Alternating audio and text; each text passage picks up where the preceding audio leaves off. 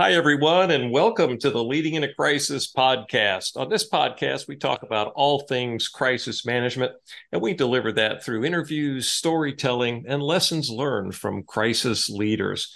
I'm Tom Mueller, coming to you today from Austin, Texas. I want to welcome my co-host, Mark Mullen, who's joining us from Bellingham, Washington. Hey, Mark. Hello, Tom. On today's podcast, we're continuing our conversation with Polly Flinn, a highly respected executive in the retail space, having served at BP, Walmart, and most recently at Giant Eagle.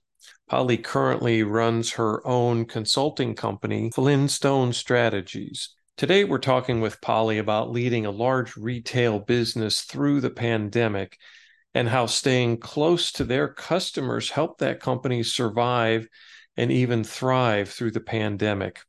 Let's pick up that conversation now. Okay, Polly, there was one other issue we were going to talk about with you on the podcast today, and that was your experience leading a company through the pandemic. And obviously, that was a crisis situation that companies all over the world had to deal with. But it sounds like that your company was able to sort of capitalize on a couple of issues to keep people safe, but actually improve the business during that time. Can you share that story with us? Sure, Tom. Let me set the stage a little bit. For those of your listeners who aren't familiar with Giant Eagle is a family-owned grocery, convenience retailing, and pharmacy business located in Pittsburgh, Pennsylvania, with a majority of their stores in Western Pennsylvania, Ohio, and Indianapolis. They go to market under two banners. Giant Eagle, which is the grocery store. There's about 300 Giant Eagles in that metropolitan, in that geographic area that I described. And then Get Go, which is a gas station convenience retailing chain of about, again, about 300 stores. What's important for the story is that inside all of the Giant Eagle supermarkets were pharmacies. And so that was an important element both for internal capabilities and then obviously as the pandemic progressed and vaccinations and things like that provided to be a really important part of our ability to help consumers and also get real-time information about what was happening from a health perspective. So it was a really terrifying time. I mean, I think everybody, you all, both you and Mark, and then all of your listeners, if we can all transport ourselves back into March and April of 2000, and you'd say to yourself, just remember all the information that we didn't have. Remember the terror of not understanding how this COVID could be transmitted, what the impact of it could be, and this almost tidal wave that kept on sweeping over you about every day of new horrors and challenges and changes that were happening. And then envision that you are an essential business. Grocery stores were named as essential business. Convenience stores, gas stations were named as essential business. That somehow, and pharmacies obviously, somehow in all of this, you had to figure out a way to keep your staff safe, your stores open, and your customers informed. It was quite a kind of 6 months to 8 months before things ever started to get somewhat normalized, if you can even say that they got even normalized in that time frame. Well, and you're in a very competitive market there, or business actually, in the grocery and pharmacy places. So how were you guys faring relative to your competitors in that time? Well, one of the things is that so most of the competitors for us, particularly in Western Pennsylvania, were Aldi and Walmarts, and then in Ohio and Indiana, Kroger. what was Mm. great about Giant Eagle is because we were a family-owned business without the somewhat challenges of quarter-to-quarter performance. Also because we were more local.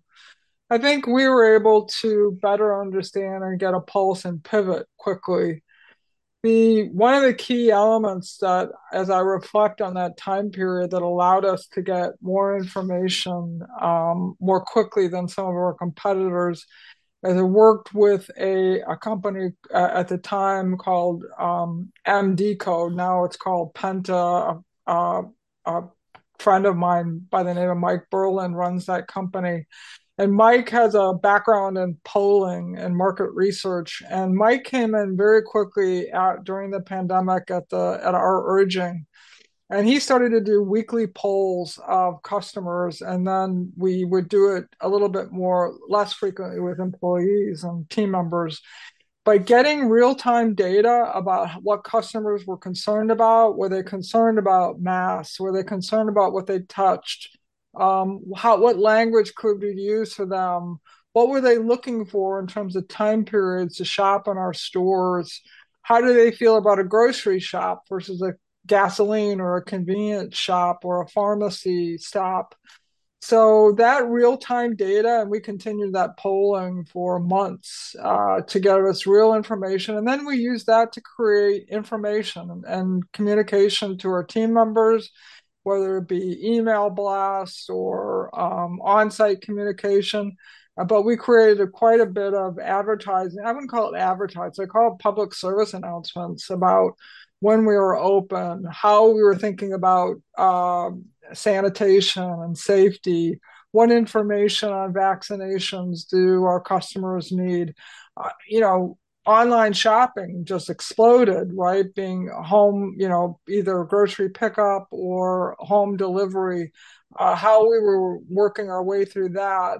We were able to, versus our competitors. Eventually, everybody got there, but I think we had weeks, if not potentially a few months head start as I reflect from of April 2000 through that summer versus our competitors. So it sounds like again that there was a great bunch of initial turmoil as everybody tried to figure out what is this disease and what is safe. But it went on for more than a few months. It went on for a long time. Did you end up changing your strategy as you moved farther into COVID, or did the initial emphasis and stuff carry all the way through the whole response? We continued. So as a leadership team, we continued basically 3 day a week conference calls. If you remember, Mark, information was Yeah. literally for the first 8 to 10 months was changing all the time, right? As the government figured it out, as states figured it out, local municipalities weighed in, customer sentiment changed. So really, if you think about managing this crisis, it was almost a crisis that wouldn't end. And as a leader, you had to completely most crises end after a period of time, maybe a few weeks, maybe it's a month, but this went on for almost over a year. And it affected every aspect of your operations, every aspect of your communications, and in some ways offers to customers. So as a result of that, you really had to be in real-time connection with what your customers are saying, what your employees were saying, and then B, how do you actually pivot and take action on that really quickly? It was a do, learn, do moment Okay. for marathon. I call it a do, learn, do marathon. Okay. Yeah, I don't know. Tom, do you remember any actual crisis event that lasted for more than a year? I Let's can, see. yeah, I can think of one recently. I dream about it most nights still, sadly. Yeah. Uh, Well, Polly, as you describe this, obviously there's clearly some emotional aspects to this, as there is in dealing with any major crisis. The fact that this one just kept going and going, you've got new, different information coming in all the time, and yet you're having to make executive decisions that affect your people, your customers. Again, the sort of stress and strain of that. And I'm curious, just from a leadership perspective, how you kept yourself in the game mentally, and how you kept your teams motivated through that very difficult time. It was a challenge, no doubt about it. We kept our office open. I felt very strongly about that.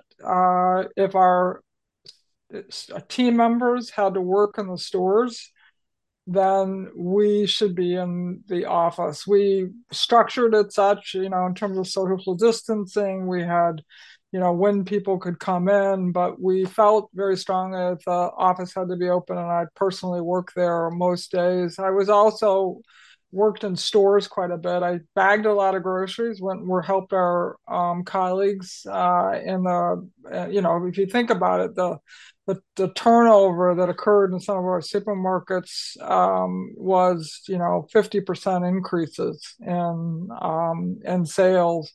But it was really important, again, to show our team members that we were there to help them to work the registers, to bag groceries, in my own operations, stocking coolers and cleaning floors and things like that, and dedicated Fridays to being the day that I would, no matter what, be out in the stores thanking our team members for working and pitching in where I could. So in some ways, Tom, that motivated me, right? I, I, I, I mentioned at the beginning, I'm a builder of things, and people being one of them, and being in touch with our team members and working alongside them was a big motivation for me. I also started to exercise a lot more. I've always was but I needed to get out. I started to do a 3 to 4 mile walk along the three rivers in Pittsburgh every evening just to clear my head and kind of get back to nature and recognize that the world was not going to end. But it was a marathon. It was absolutely a Mm-hmm. marathon.